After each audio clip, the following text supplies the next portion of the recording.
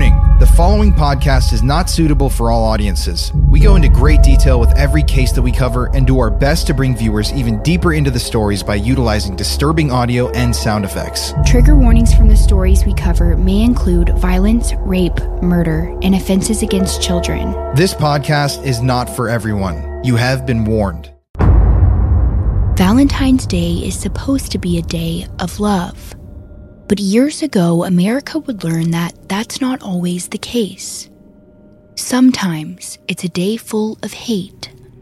And that was especially evident for the people of Parkland, Florida in 2018. On that horrific day, 17 people said goodbye to their family, walked out of their home, and left for school in one of the safest cities in the entire state. Every single one of them went into Marjory Stoneman Douglas High School, completely unaware that this would be their last day on Earth. And they had no reason to believe that this day would be any different. After all, school is supposed to be a place where you learn and grow, a place where you feel safe, especially on Valentine's Day. Throughout the morning, students traded Valentine's Day cards. They received roses and teddy bears from their high school crushes. Many students were even wearing pink and red for the occasion. But one person who stepped onto campus that day was ready to unleash his hatred within the school. Instead of wearing holiday colors, he wore black and a shirt with the school's logo. And instead of bringing Valentine's Day cards for the students, he brought an AR-15. And he walked through the halls indiscriminately killing as many people as he could. 17 people would be injured by the flying bullets, and another 17 would lose their lives. And all 3,300 students at Marjory Stoneman Douglas would forever be changed by this horrific and senseless tragedy. And a day that was supposed to be filled with love would now be marked by the deadliest high school shooting in American history. This is the story of the Parkland school shooting at Stoneman Douglas High. I'm Courtney Browen. And I'm Colin Browen. And you're listening to Murder in America.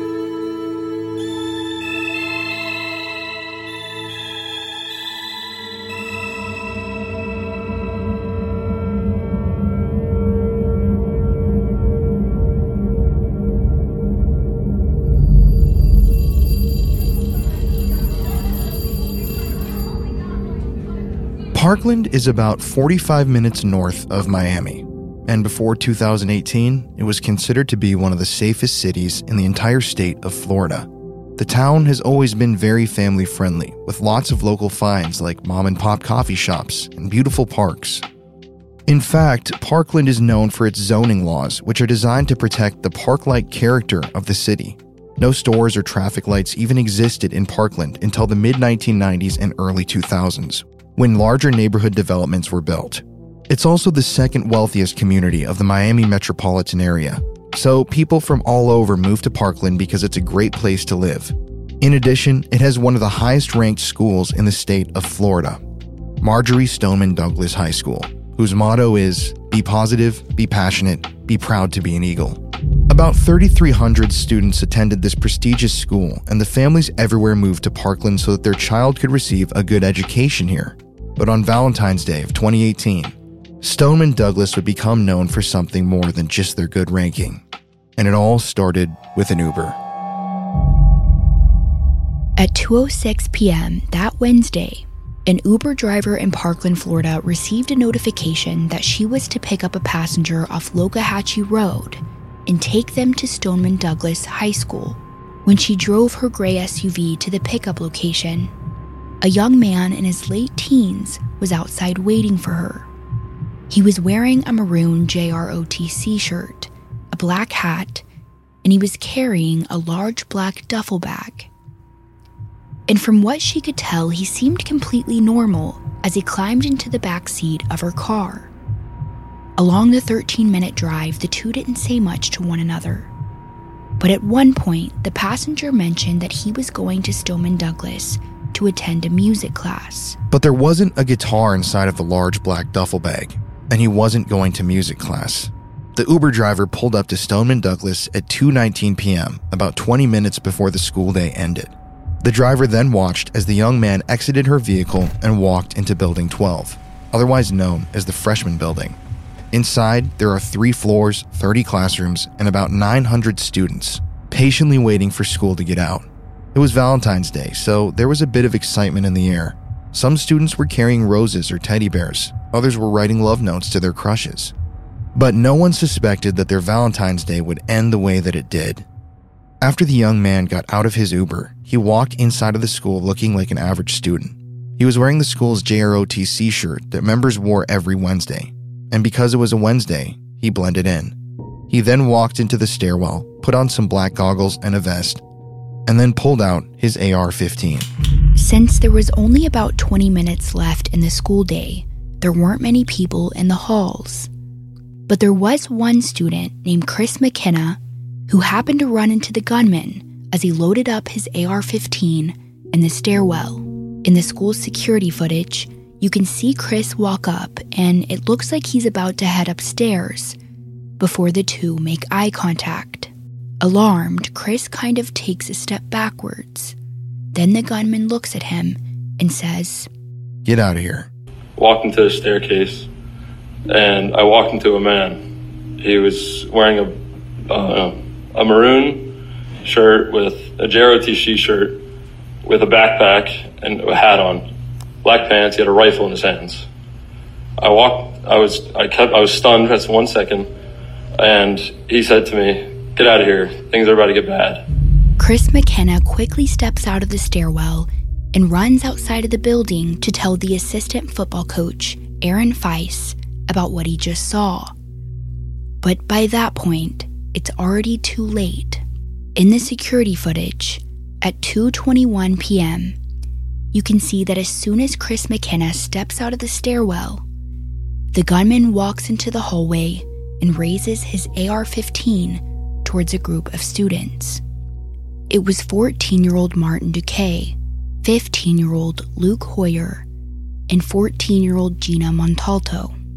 Startled, they ran towards room 215 and started banging on the door, trying to get away from the gunman. Inside of room 215, a girl named Anna Martins had just finished her schoolwork for the day and was listening to music when she heard loud knocks on her classroom door. Since she sits at the back of the room, it was her job to open the door, which was always locked from the outside. So Anna pauses her music and stands up to go open the door. But as she does, sounds of gunshots echo throughout the hallway. And suddenly, everyone inside of room 215 drops to the ground and begins to hide under their desks. On the outside of the room, the gunman shoots towards the 3 students who are banging on the door. Gina is shot and killed first. Gina was a freshman in high school with a very promising future. That morning before she left for school, her parents gave her a box of chocolate roses for Valentine's Day and a sweet, heartfelt card. Then they sent her off to school, completely unaware that they would never see their daughter again. Her mom, Jennifer, said in an interview for the documentary Inside Building 12 that Gina was the first one to make friends with anyone she encountered in her life. If you were new and crossed her path, she would say, "Hi, how are you? I'm Gina. Welcome." And that was evident from first grade. Gina was known to always help the people around her, even when it was an inconvenience. She was the type of girl to always try and cheer other people up, even if she didn't know you. When asked what her parents would say to Gina if they could have one more conversation with her, they said, "We would tell her the same thing we told her when she left for school that morning. We love you and we will see you soon." After the gunman shot Gina in front of room 215, he then points his gun towards Martin. Martin was a freshman at Stoneman Douglas, and his family actually came from Mexico. His dream was to work really hard, become a Navy SEAL, and with his success, he wanted to turn it around and give his parents a good life because of the sacrifices they made for him. Martin was in JROTC, and he had a very kind spirit. Friends of his said that he was always checking up on them, making sure that everyone around him was okay. His brother would later tell CNN, "He was a very funny kid, outgoing and sometimes really quiet. He was sweet and caring and loved by all his family. Most of all, he was my baby brother."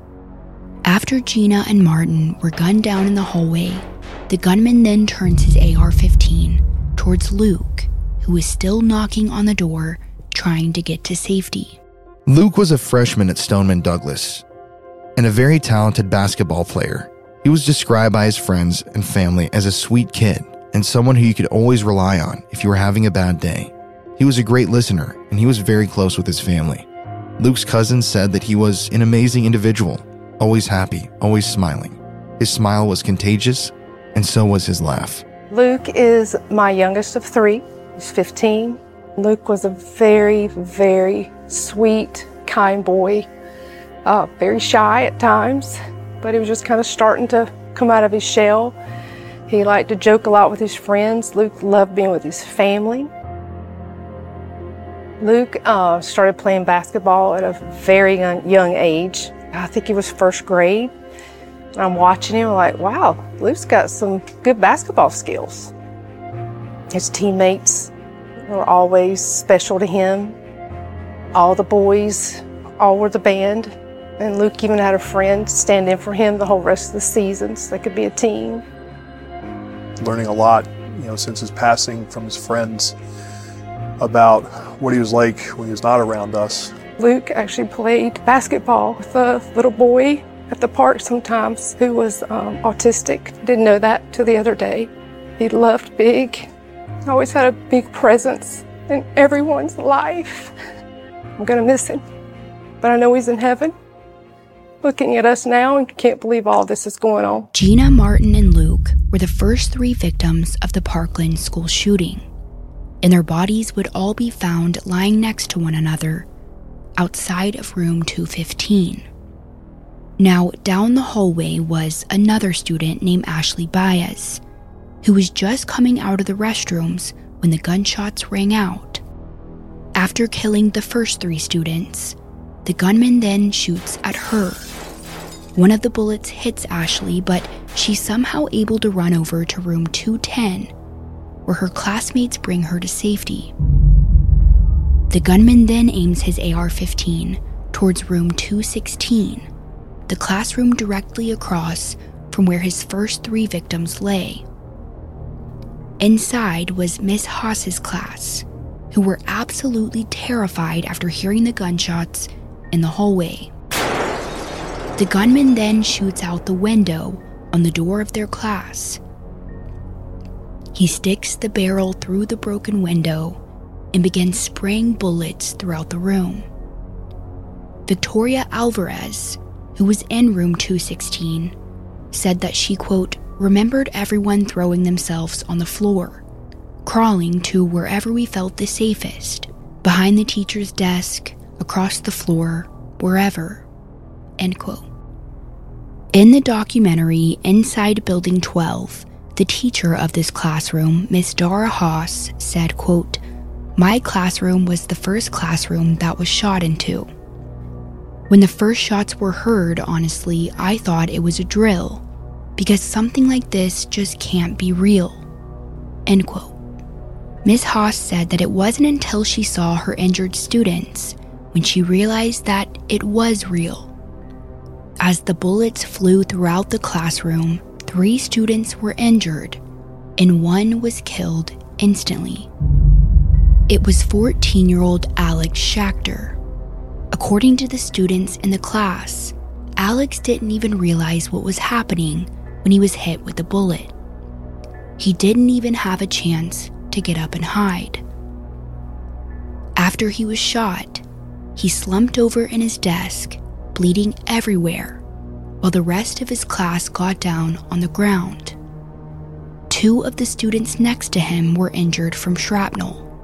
One student had shrapnel in his head, and another had it all down his arm. And both of them were covered in Alex's blood.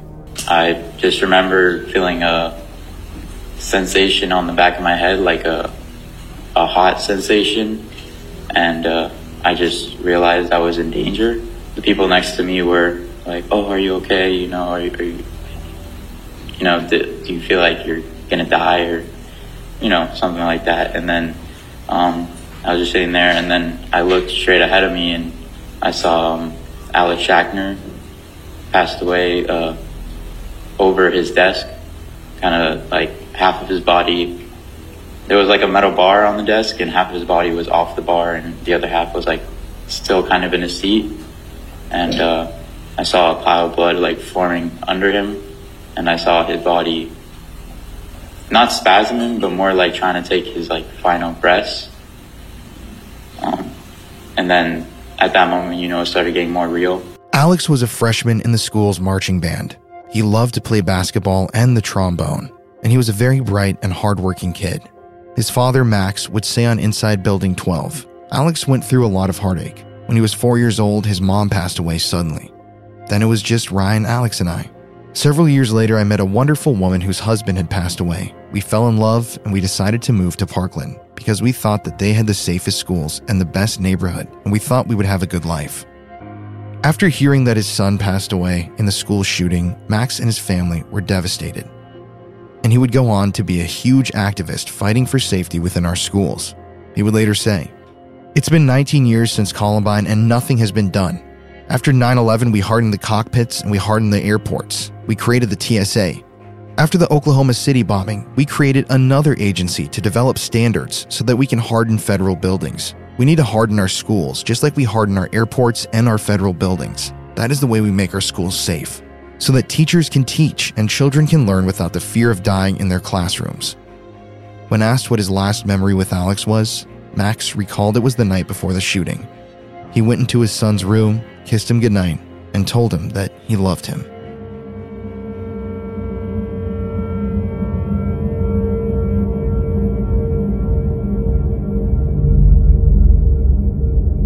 Shortly after Alex was murdered inside of room 216, 911 calls started pouring in to dispatch. 911 is your emergency. Please help. What was it? A shooter. Okay, is anybody injured? Yes, a lot of blood. Please help, please. Stoneman Douglas High School is being shot up. It's being shot up? Are you at the school? I can't hear you. Are you at the school? 911, what's your emergency? Hello, we're at Stoneman Douglas High School, and I think there's a shooter. Hello? You still there? Talk to me, please.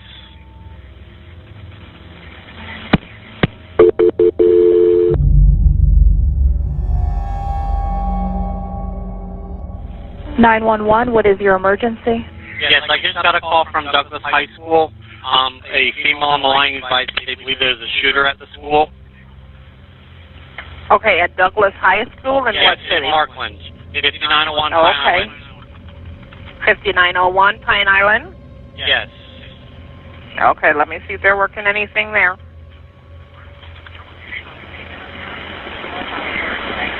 And a second-hand information from a student? A female called in. It sounded like possible shots in the background. I think I heard 5 or 6 in 2 different bursts. 17 Juliet 3, 17 Bravo 3, 17 Bravo 4. 17 Juliet 3, we have possible, could be firecrackers. I think we got shots fired. Possible shots fired. 1200 building. Attention all units in District 15, possible shots fired at 5901 Pine Island Road at Stoneman Douglas High School. possible shots fired at Stoneman Douglas High School.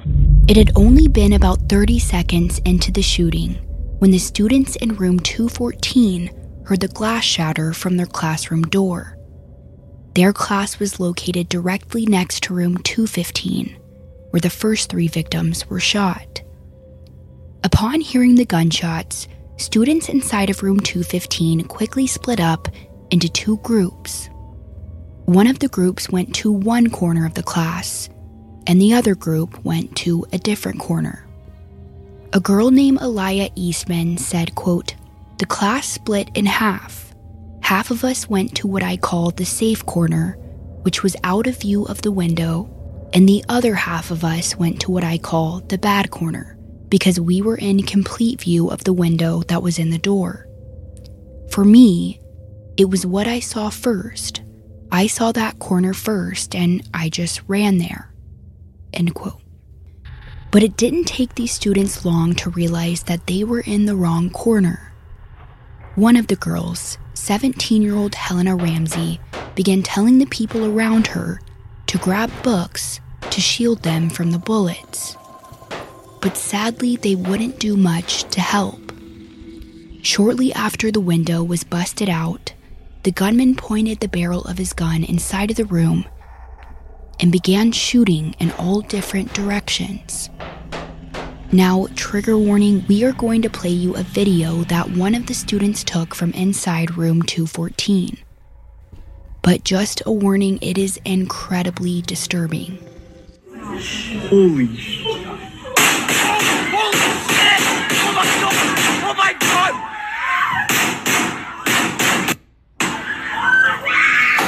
In this video, you see students on the ground as gunpowder fills the class. And this audio really opened my eyes to what a mass shooting actually sounds like. We always hear stories about how loud the shots actually are, but I never really thought about it until I saw this video. Now, while these shots were ringing out, the teacher of room 214, Mrs. Seamus, said that she was positive the gunman was going to enter the class. All he had to do was reach his arm through the broken window and pull the handle, and then he could get inside. She could see the door from where she was sitting, and she kept expecting it to open. What was she going to do if he stepped inside? She would later tell the Inside Building 12 documentary that she planned on yelling out, "We love you," because how can you shoot people who love you, she said. Over the next few seconds, bullets continued to fly through the room, and people in the bad corner were the targets. By the time the gunshots stopped, 4 students were injured. Aliyah Eastman was standing behind her friend Helena, who had told her to guard herself with books, when suddenly, Aliyah sees Helena slump to the ground. Helena had been fatally hit by a bullet. Helena was a junior at Stoneman Douglas, and everyone described her as having a huge heart. She was very passionate about animals and environmental issues. Helena was British and was always very proud of her heritage. The people closest to her said she was very adventurous and thoughtful. She always remembered the smallest details about someone because she genuinely cared about them. Curtis Page Jr., who was a family member of Helena's, would later say, "My family lost an absolutely beautiful member today due to a senseless school shooting." Helena was a smart, kind-hearted, and thoughtful person. She was deeply loved and loved others even more so. Though she was somewhat reserved, she had a relentless motivation towards her academic studies, and her soft, warm demeanor brought the best out in all who knew her. She was so brilliant and witty, and I'm still wrestling with the idea that she is actually gone.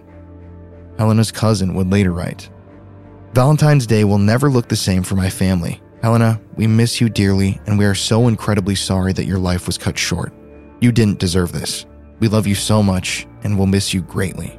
Immediately after Helena died in room 214, her friend Aliyah Eastman watched as the boy standing next to her was fatally hit with a bullet as well.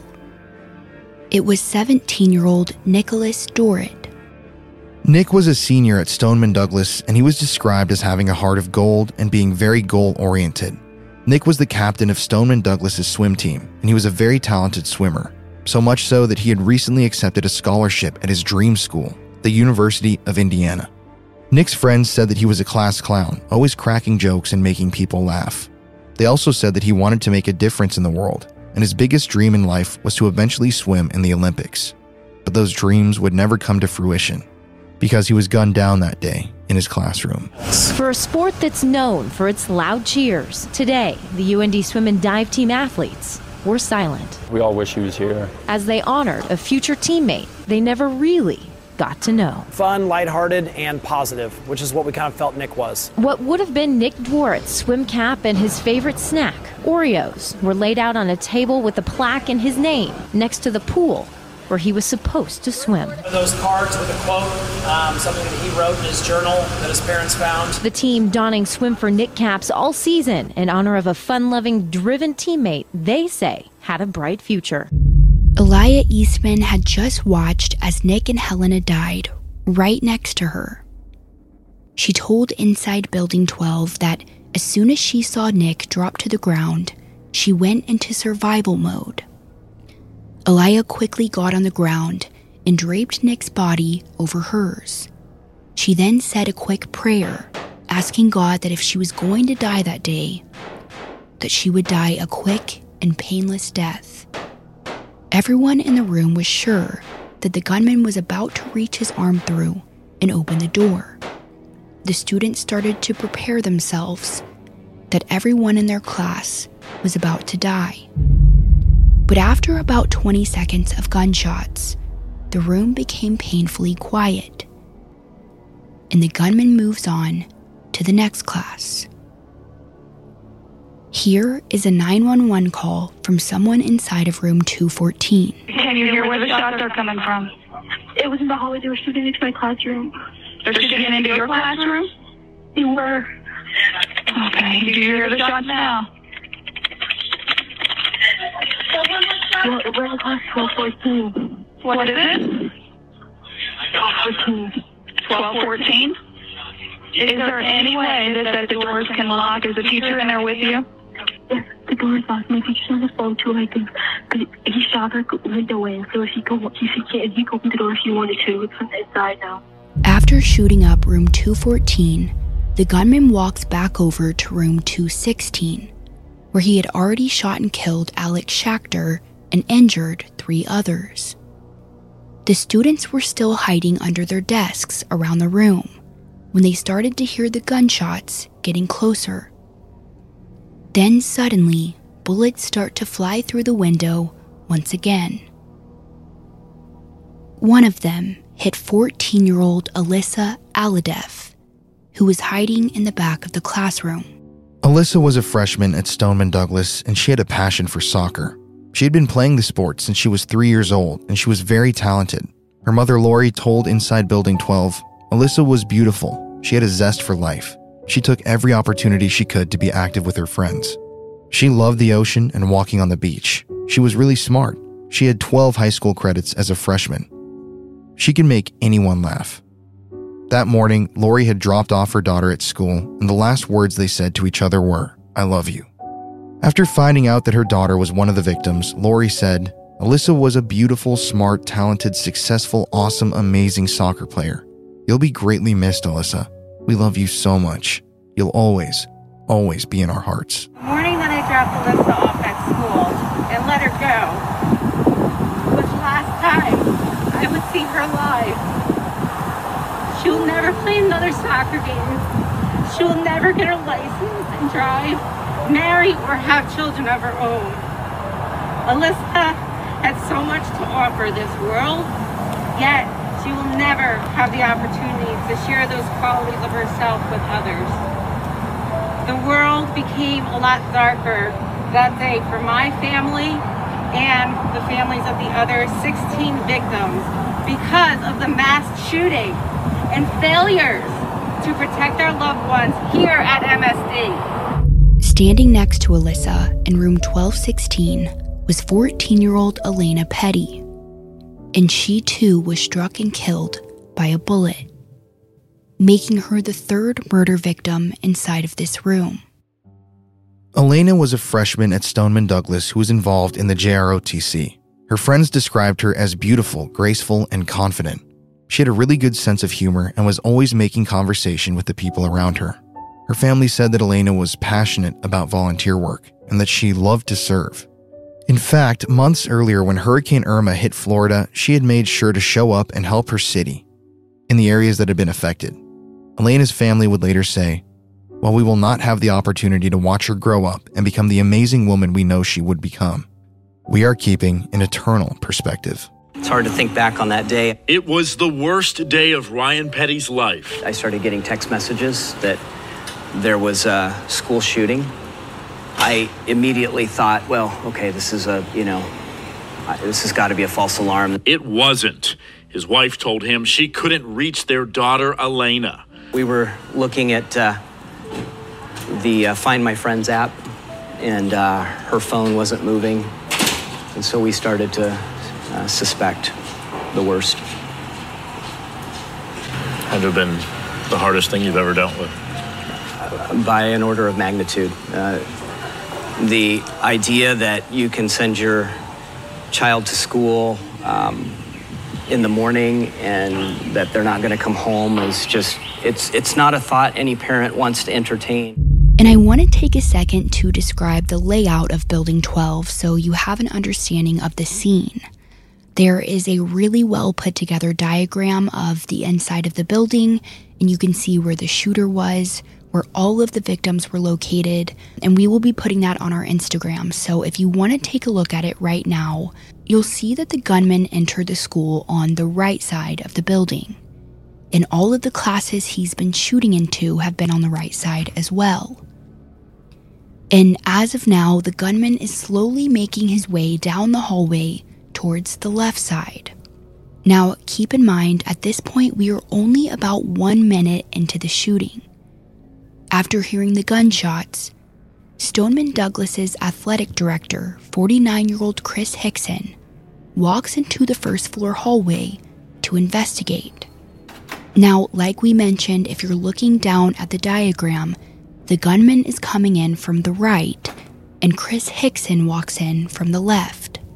And shortly after he steps into the hallway, bullets come flying in his direction. Chris is hit by one of these bullets, but he's still alive, bleeding out on the floor. Now, in the middle of the hallway is room 1213, where Miss Reaven's class had been waiting in fear. After the first gunshots rang out that day, her class started to panic, and the students ran towards the wall that was in view of the window.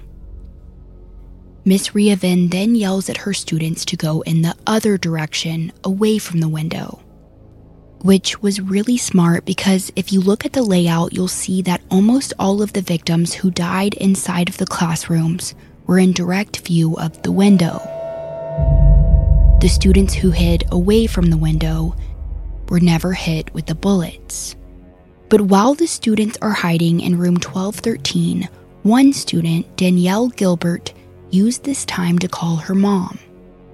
When her mom picked up the phone, Danielle was in shock, and all she could manage to say was, "Shooter, shooter." Knowing these could be her daughter's last moments, her mom did her best to try and calm her down, telling Danielle to breathe. Now at this time, there was so much smoke from the gunfire that the fire alarm actually went off. But the students on this floor obviously knew not to evacuate. And shortly after the alarm went off, bullets would go flying into room 1213. Here is some audio taken from students inside of this classroom. Note the gunshots getting closer and closer.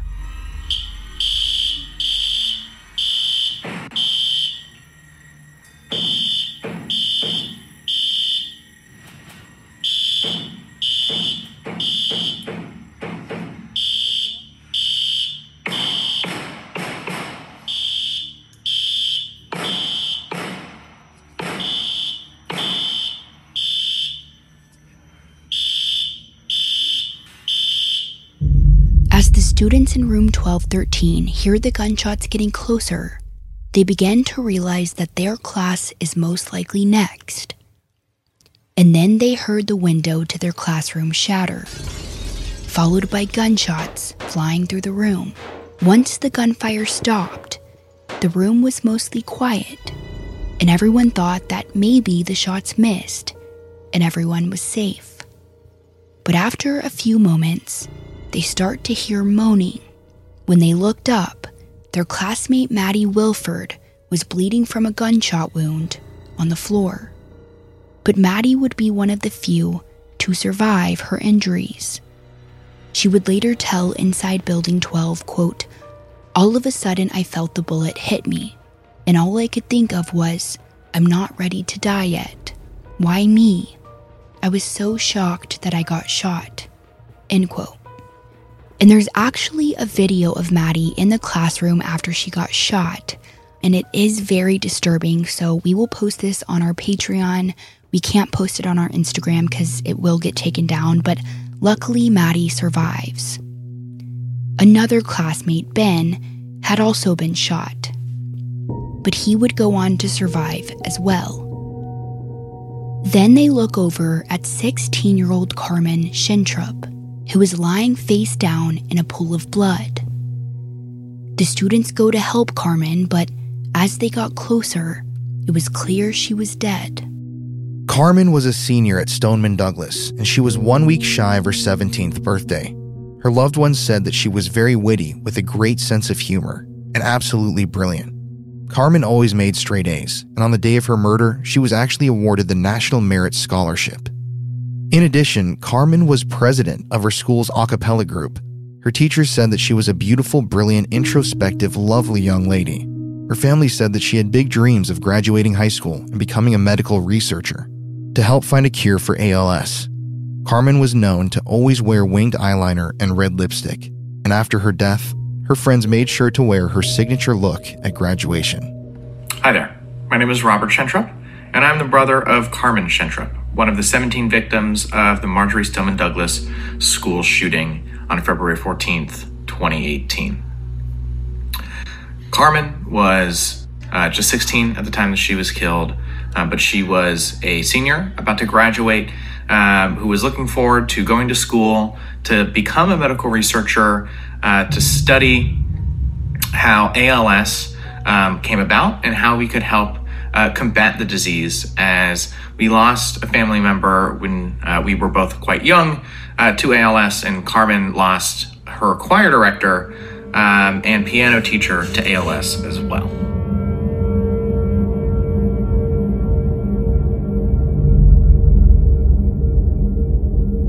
After shooting into room 1213, the gunman continued to make his way down the hall, and he's headed towards the stairs so he can make his way up to the second floor.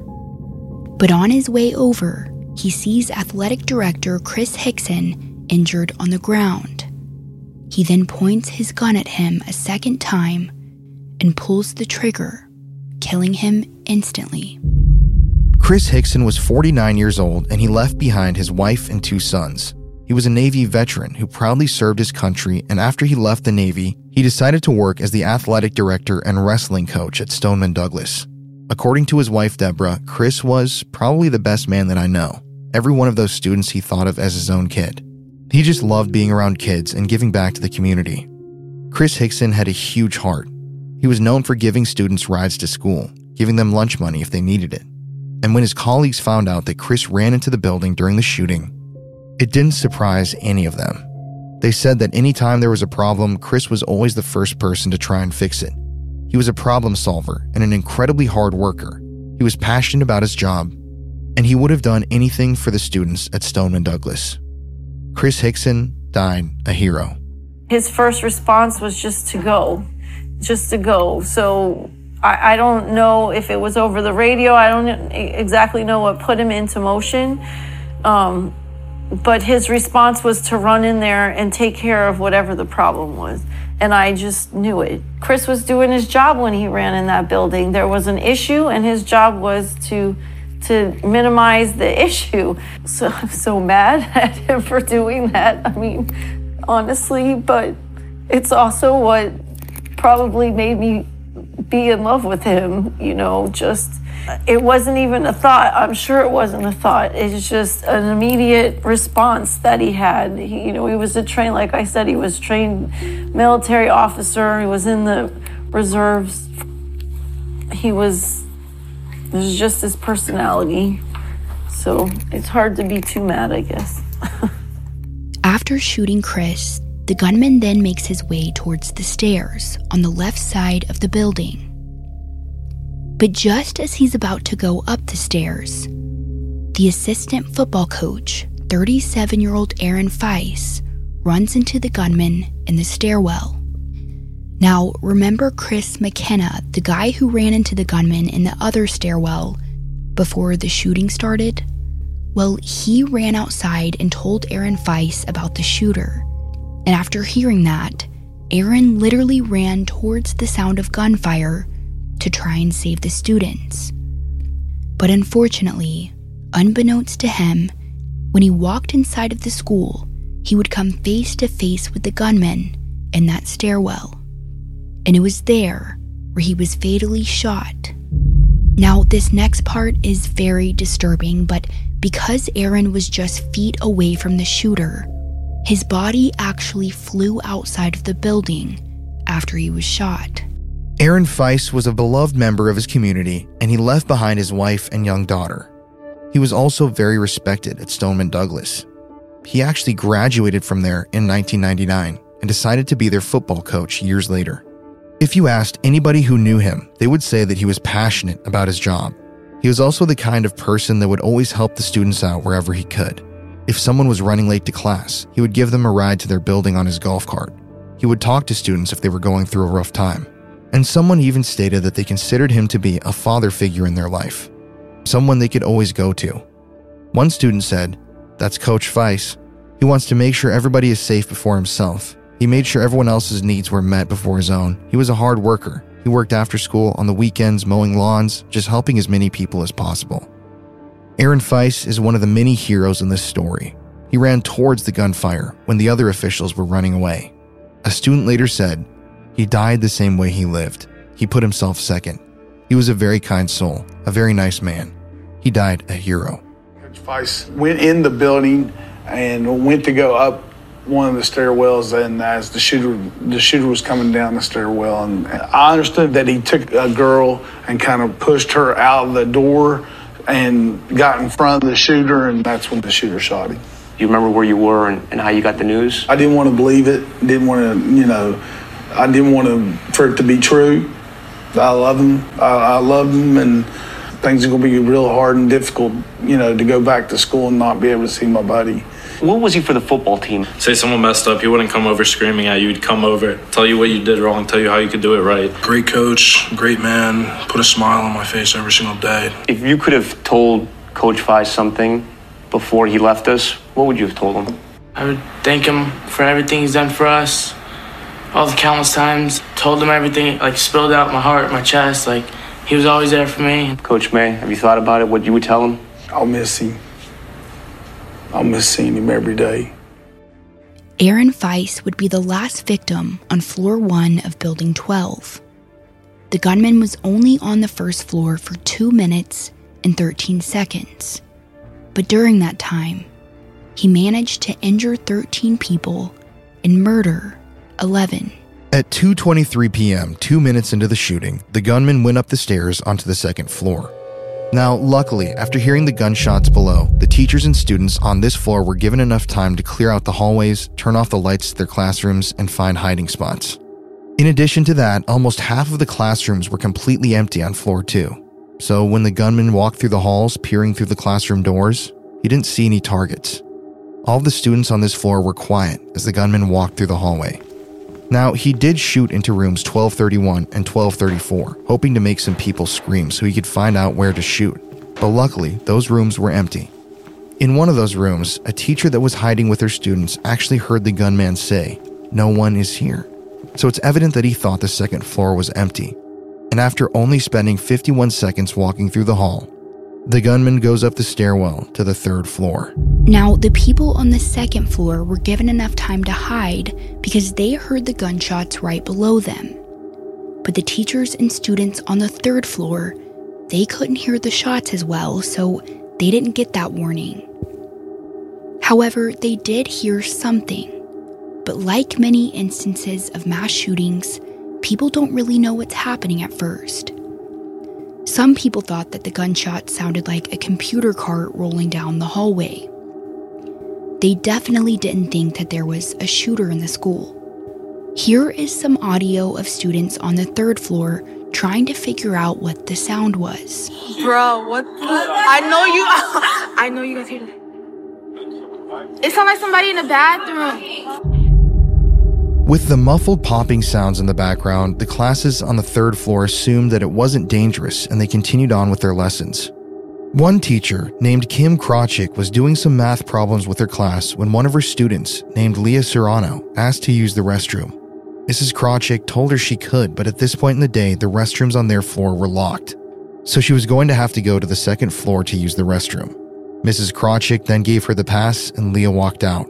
But as she was walking down the stairs to use the restroom, she heard the pops grow louder. Leah glances over the railing and she doesn't see anything. And she still didn't know that the sound she was hearing was gunshots. But whatever was happening in the school was making her feel unsafe, so she decided to walk back to her classroom. Now, back in the 3rd floor classrooms, it was starting to become clear that the sound was gunfire. But everyone still thought that it was a drill. No one assumed that there was an actual shooter. You see, that morning, the teachers were told that they were going to have a drill, specifically a code red drill, which meant that there was a threat on campus. But they had already had a drill that very morning. So it was weird that they were having another one 20 minutes before the school day let out. But regardless, they continue to follow protocol. And the protocol for when there's a threat in the building is that you're not supposed to open the door under any circumstance. And I think I've mentioned this before, but my mom is a 3rd grade teacher, and she's told me that if there's ever a shooter in the building, it doesn't matter if one of her students is out in the hallway banging on her door begging to be let in. She is not allowed to open it. Because opening the door can endanger all of the other students that are still inside the class. And as disturbing as that is, it's just the rule so that they could minimize casualties. So when Leah ran back to her classroom and started banging on the door, begging to be let in, at first, no one answered, because that's protocol. Then, she desperately yelled out, "Guys, it's me, Leah, please let me back in." And luckily for her, someone did. Her teacher, Miss Krawczyk, even joked with her saying, quote, "If I get an F in conduct because I let a kid in the room during a drill, I'm not going to be happy." So it's clear that nobody really knew what was happening on the floors beneath them. Now, it was around this time when the fire alarm went off. And like we mentioned, Stoneman Douglas had already had a fire drill that morning, and you usually don't have 2 in one day. One of the teachers on this floor, named Ernie Ruspierski, said that he and his students were very confused, but we've been told when the fire alarm goes off, you evacuate, so everyone starts leaving the room. Slowly but surely, as the gunman is walking through the 2nd floor of Building 12, the students and teachers on the 3rd floor begin to fill the halls and make their way towards the stairwells so they can evacuate the building. No one had any idea that a gunman would start making his way up the stairs at around the same time that they were going down them. By this point, law enforcement is aware of the shooting, but there's still some confusion and miscommunication. I just had one of the fire admin go by and make reference to an active shooter at Douglas. Anything to that? 10-4 Kilo 23, there is an active shooter working at Douglas. Multiple gunshots are being fired. We can hear them in the background. Our 911 lines are blowing up. We have multiple units on the phone. Some are giving EMD. It is confirmed. Back on the 3rd floor, Mrs. Stacy Lapel said that upon hearing the fire alarm, she grabbed her emergency folder and her phone, and she told her class where to meet up, outside. At this point, the hallway was filled with students starting to make their way downstairs. But suddenly, the entire crowd stopped in their tracks. There was a brief moment of silence, and then chaos, as all of the children started running back to their classrooms. They had all seen the gunman coming upstairs with his AR-15. Mrs. Lapel, whose classroom was 2 rooms away from the stairs, said, quote, "All of a sudden, I see the shooter emerge from the stairwell. And I just remember looking at him and just looking at this figure that is so menacing. His face was covered. I described him as wearing a gas mask because that's what it looked like to me at the time, but his face was definitely covered. His head was definitely covered. I didn't see any skin. He was black from head to toe, black vest, black pants," end quote. The gunman then starts shooting down the hallway while students are scrambling to get back into their classrooms. But the worst part was that the rooms automatically lock from the outside, so teachers were panicking, trying to quickly unlock their doors. Mrs. Lapel and the teacher next door to her, Mr. Scott Beagle, were standing next to their doors, ushering students back inside. But as they did so, the gunman pointed his AR-15 in their direction. Mrs. Lapel would later say, quote, "I remember screaming to Scott Beagle, who was right next door to me, doing the exact same thing I was doing. And I remember yelling at him to shut his door because he didn't have a good visual of the shooter like I did. And I closed my door. I just know I gotta get this door shut. And when I did that, that's when I felt a little ping on my arm. I didn't know what it was at the time. I had a jacket on, and something hit my arm. But I got my door shut, and I just held it," end quote. Mrs. Lapel was hit by a bullet, but she would end up surviving. She tried to warn Scott Beagle to shut his door, but he was still letting children inside of the classrooms, and he wasn't going to shut the door until all of the children were safe.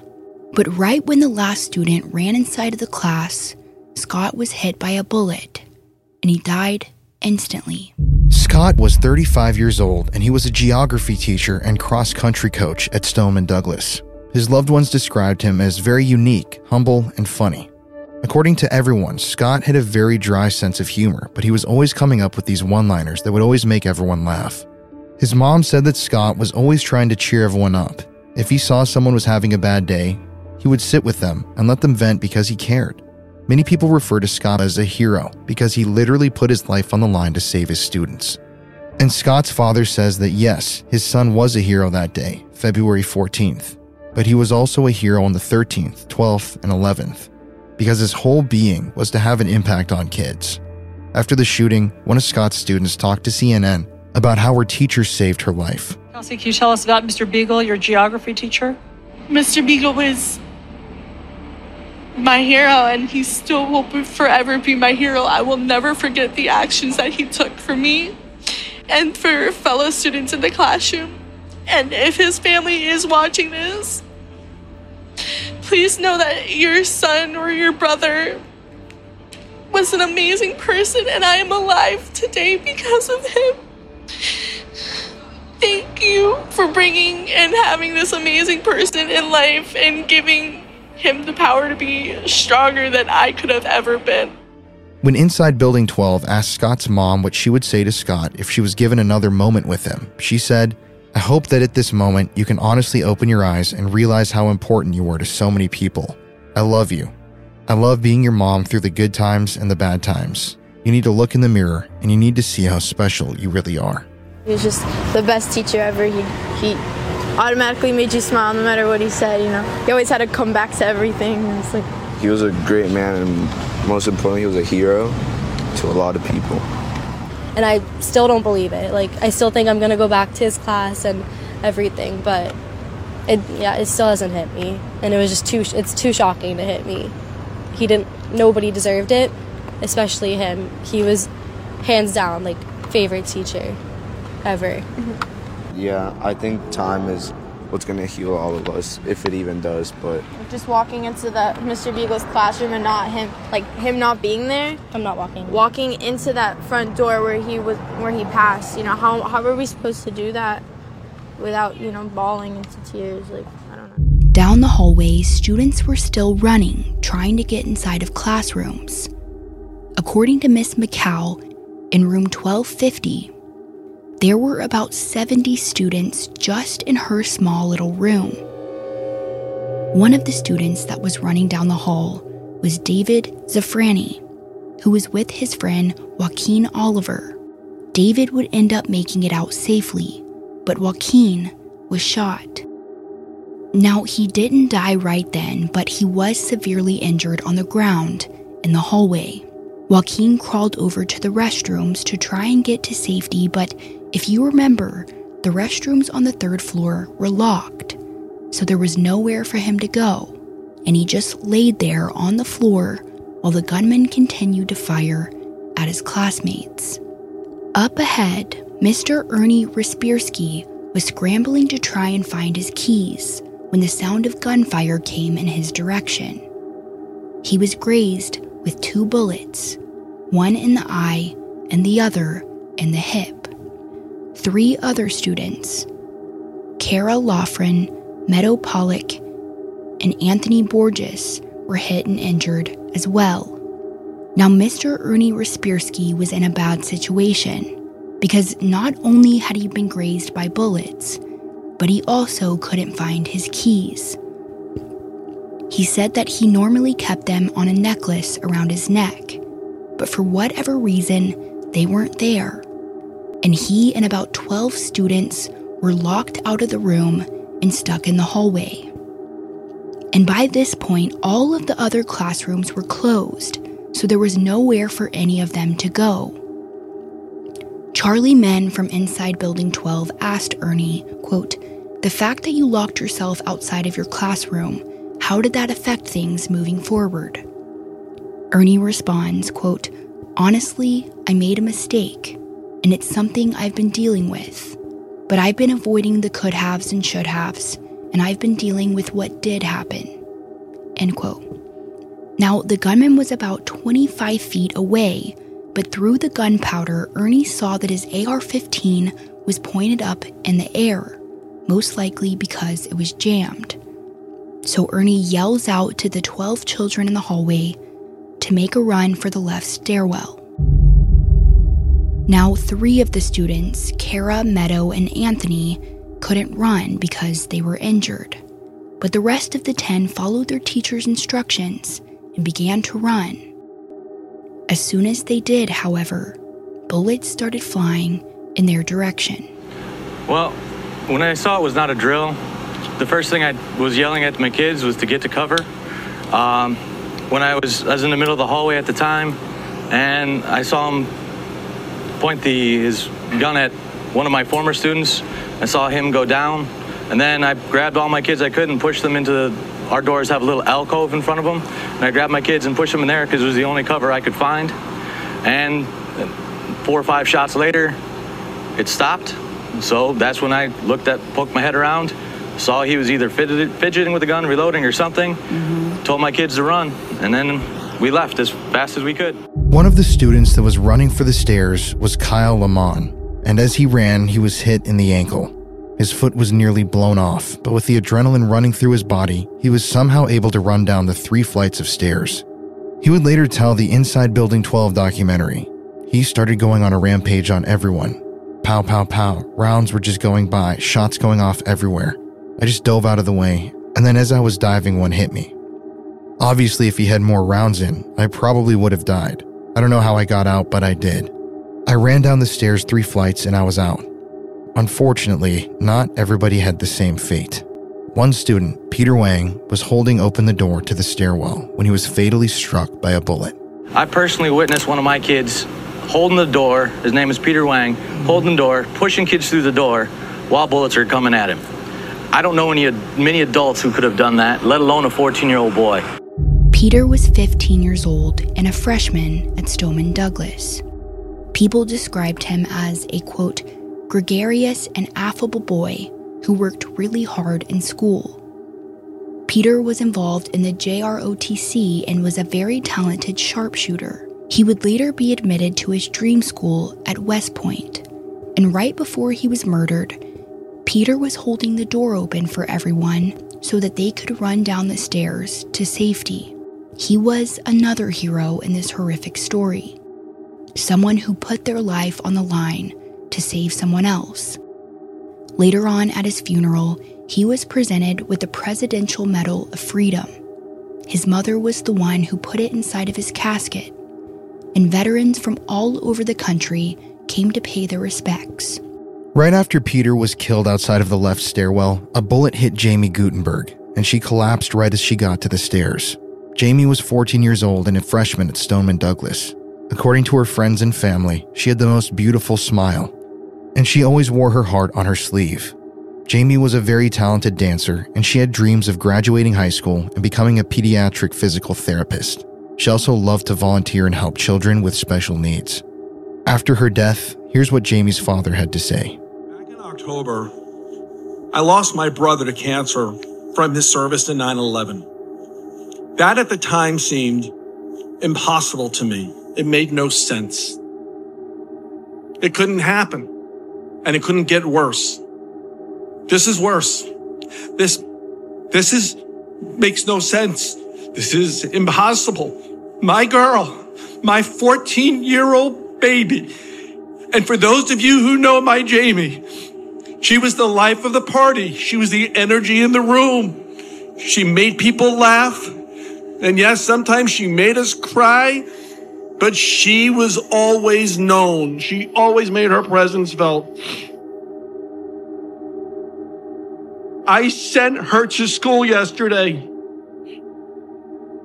She was supposed to be safe. My job is to protect my children.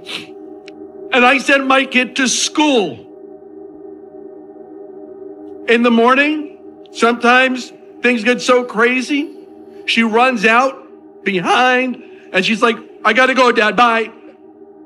And I don't always get to say, I love you. I don't remember if I said that to Jamie yesterday morning. I love everyone out here. I thank you all for your outpouring of support. Parents, love your kids, hold your kids, kiss your kids, and don't ever, ever miss the chance to tell them how much you love them.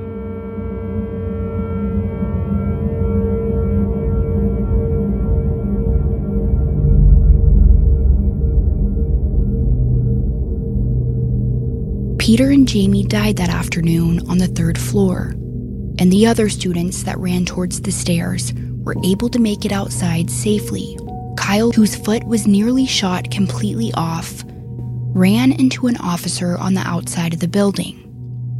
When the sergeant saw that Kyle was injured, he grabbed him and assisted him over to the baseball field, where the other students were taking shelter. Tango 2, I got a victim with a gunshot to the right leg. Said a gunshot to the right leg. Show me the west end of the high school by the football field.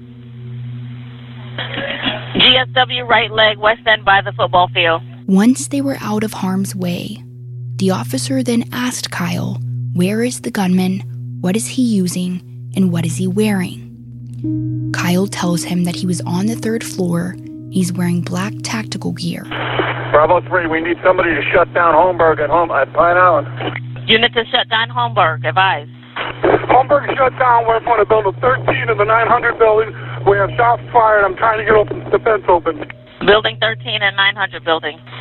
Alex, do not approach the 12 or 1300 buildings. Stay at least 500 feet away at this point. It is now 2:25 p.m., 4 minutes into the shooting. Back inside, the gunman continued to make his way down the 3rd floor, and he actually passed up Anthony, who was lying on the ground, and walked up to Kara and Meadow in front of Mr. Ernie's locked classroom door. The gunman then aimed his gun at Kara and shot her, killing her instantly. Kara was a freshman at Stoneman Douglas, and she was known for her sweet and compassionate spirit and her love for dancing. She danced at the Drake School of Irish Dancing in South Florida and was very skilled. Her dance studio would later say, Kara was a beautiful soul and always had a smile on her face. We are heartbroken as we send our love and support to her family during this horrible time. Her loved ones said that Kara was the sweetest girl in the world and didn't have one mean bone in her body. She was fiercely loyal, diligent, and determined. Kara was a member of the Best Buddies Club and very active in her church. After shooting Kara in front of room 1249, the gunman then turns his gun towards Meadow, who was lying right next to her, and he pulls the trigger, killing her instantly. Meadow was 18 years old and a senior at Stoneman Douglas who had just been accepted into Lynn University in Boca Raton, Florida. Meadow was an excellent writer, and she was known for being extremely bright and creative. The people that knew her said she had a nice and loving soul and a great sense of humor. About a week after the shooting, Meadow's father would give a speech at the White House. Here's what he had to say. We're here because my daughter has no voice. She was murdered last week, and she was taken from us. Shot 9 times on the 3rd floor. We, as a country, failed our children. This shouldn't happen. We go to the airport. I can't get on a plane with a bottled water, but we leave it. Some animal could walk into a school and shoot our children. I'm very angry that this happened, because it keeps happening. 9/11 happened once, and they fixed everything. How many schools, how many children have to get shot? Should have been one school shooting, and we should have fixed it. And I'm pissed, because my daughter I'm not going to see again. She's not here. She's not here. Never going to see my kid again. I want you all to know that. Never, ever will I see my kid. That's how I want it to sink in. It's eternity. Back on the 3rd floor, after shooting Kara and Meadow, the gunman then walks over to Joaquin Oliver, who was lying injured in front of the locked bathrooms. Now, apparently the bathrooms were locked because the school had been having problems with kids smoking in them. So, to avoid that, the school board decided to start locking the 1st and 3rd floor bathrooms and only having the 2nd floor bathrooms open, which ended up being a huge mistake. If that bathroom would have been unlocked, Joaquin could have easily gone inside and hid from the gunman. But because they were locked, there was nowhere for him to go. And when the gunman notices him lying on the floor, he points his AR-15 at him and kills him. Joaquin would be the final victim on the 3rd floor. Joaquin Oliver was 17 years old and a senior at Stoneman Douglas. If you ask the people closest to him what he was like, they would tell you that he was the life of the party. He was adventurous and always made the best out of every situation. Joaquin was extremely loyal and would always stand up for what is right. He was born in Venezuela, and his family moved to the United States when he was 3 years old, and he had just become a naturalized citizen the year before the shooting. All his close friends called him Guac, and he was extremely close to his family, especially his sister. He loved music, sports, and was really looking forward to his future. A future that was brutally taken from him. Today, 17-year-old Joaquin Oliver was laid to rest. At the Gardens of Boca Raton, around 1,000 came to say goodbye, many of them wearing jerseys to honor Joaquin, who they described as an avid sports fan. All throughout his life, played sports, really enjoyed it, always had jerseys on in school. Never caught him without a smile on his face playing sports. He was all-around great kid and just brought the environment to a happy place. It's just tragedy. After shooting Joaquin, the shooter then walks to the teacher's lounge on the far left side of the hallway, and he tries to find more victims there, but it's empty. He then looks out of the window and sees dozens of kids running to safety, and he decides that he's going to try and kill them. He attempts to shoot out the window of the teacher's lounge, but they're hurricane-proof, so they don't break. 26, so we also heard it over by inside the 1200 building. We're locking down the school right now. Make sure there's no pedestrian traffic anywhere on Holmberg Road. 15 Echo 2 on 51.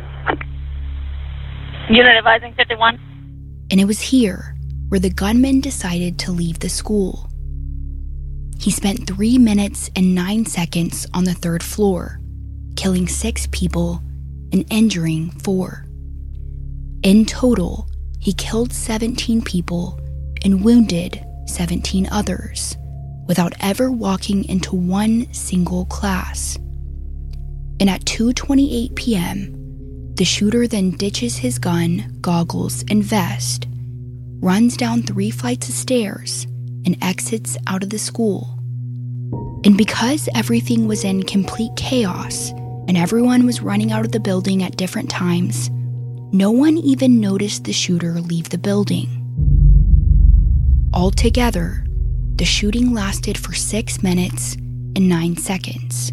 Over the next few minutes, the students and teachers inside of the school remain as quiet as possible. They aren't sure if the gunman is still inside, and they don't want to take any chances, so they wait for help to arrive, all while sitting next to their dead classmates.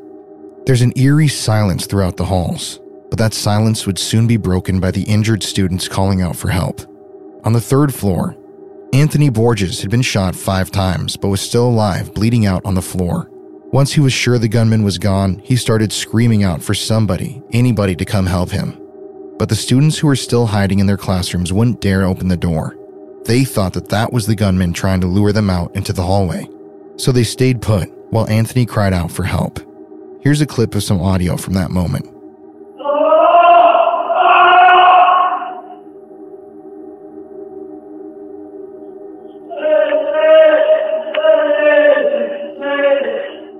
Unfortunately, the cops wouldn't arrive at Building 12 until 2:32 p.m., 4 whole minutes after the shooter left the building. I have the gunshot victim. He's by the entrance on the west side of the school. Does he know where the shooter is? We don't know, but we're entering the building. When the cops did finally show up, they would walk into a bloodbath. One by one, they cleared each classroom. I told you. Yeah, breathe. You broke your window. We're good. Everyone on the floor. We're good. Everyone on the floor. On the floor. As the officers cleared the 1st floor, they discovered 11 bodies and 13 people wounded. As they entered the classrooms, they found students cowering in the corners. Some were covered in their classmates' blood. The officers quickly picked up the injured students, brought them out of the room, and escorted the other kids to safety. One girl filmed as the officers entered the class and as she ran out of the building. In the video, you can see bodies of students covering the floor, along with blood everywhere. Out in the hallway, as they run to safety, there are more bodies, along with dozens of bullet casings covering the floor. Here is the audio from that video. Warning, it is disturbing. 3 down. 3 injured. Is anybody injured? Yeah.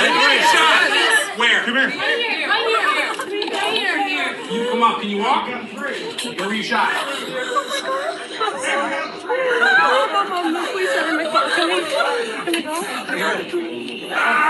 I need help.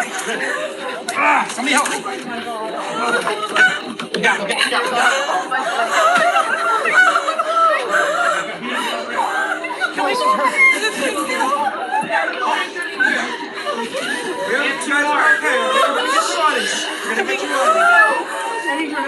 You need my help, us?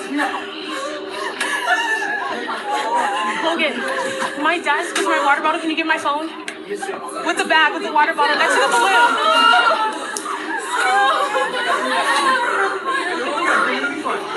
Yes.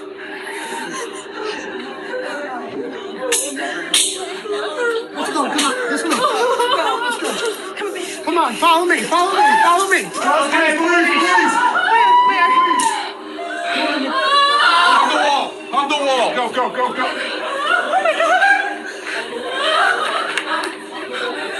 Oh, there's 3. All right, come on.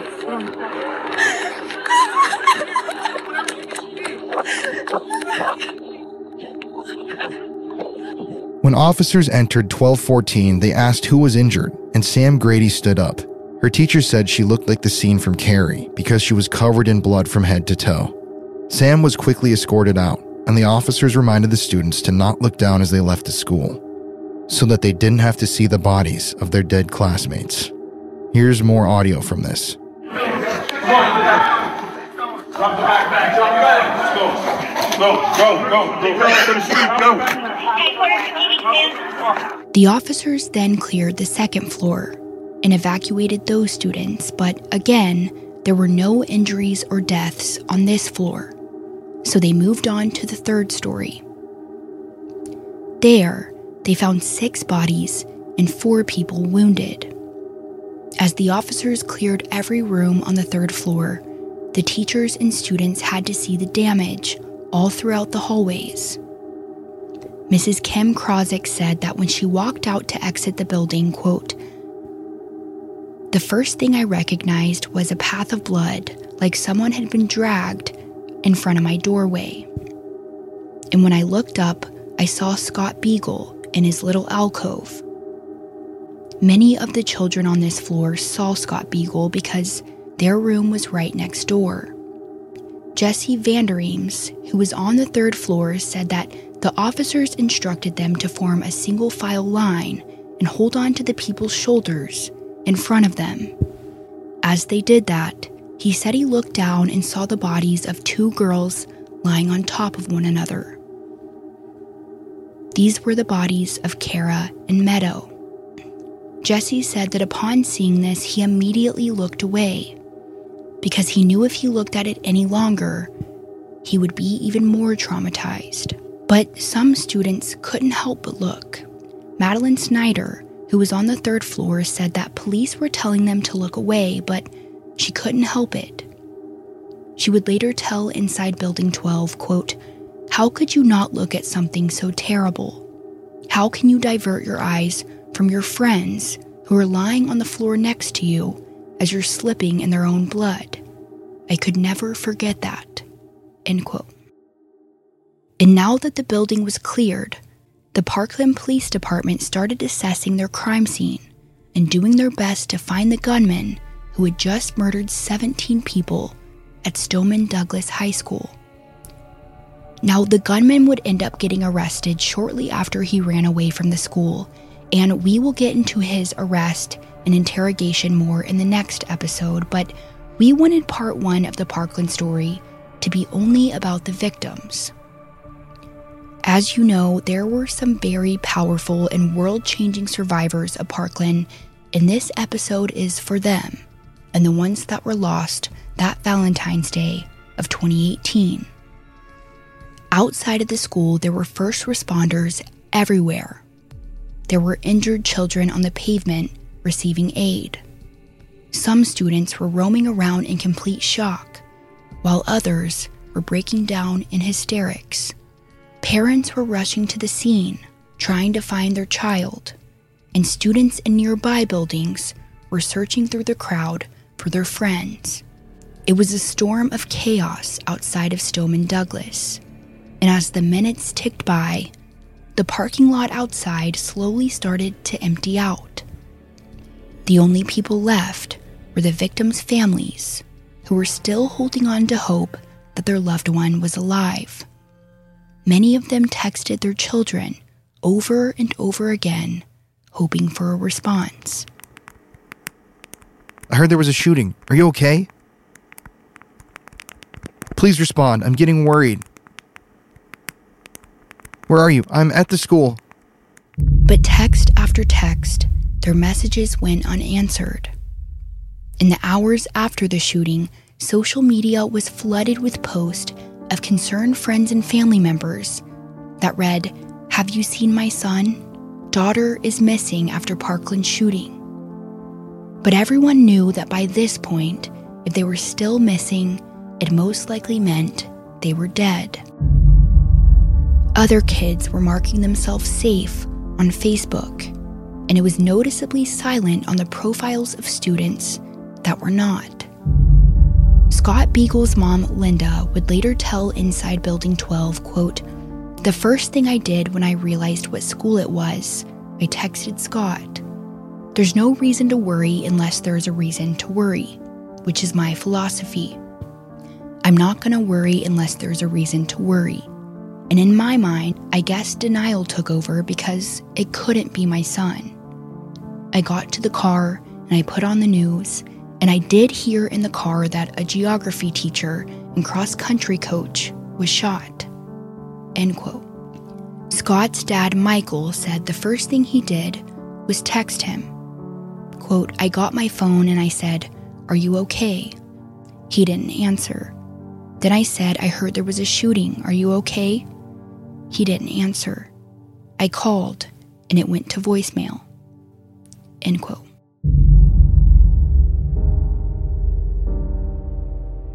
It was around this time when his parents were watching the news and they saw that one of Scott's students say that he was indeed shot. And they knew right then and there that they needed to get on a plane to Florida. His mom would later say, quote, "We got on the plane. It was a really long flight. I was trying to convince everybody that it was okay. We're going to get there. We're going to find out where Scott is, and we're going to find out." End quote. But by the time their plane landed in Florida, they still hadn't heard from their son. And they knew right then and there that it wasn't good. If Scott was okay, he definitely would have found a way to reach out and let them know. But they were still holding on to hope that maybe he was just really injured. Maybe he was in surgery or something. When his family arrived in Florida, they were brought to a command center where many of the other victims' families were waiting for the news. Scott's parents said that some people were in hysterics. Others were extremely quiet, keeping to themselves. And one by one, the police department brought families back and gave them the horrific news that their loved one was dead. For Scott's family, they weren't called back until 3 a.m. When they finally did call them back, they brought them into a circle where law enforcement made up half the circle and his family made up the other half.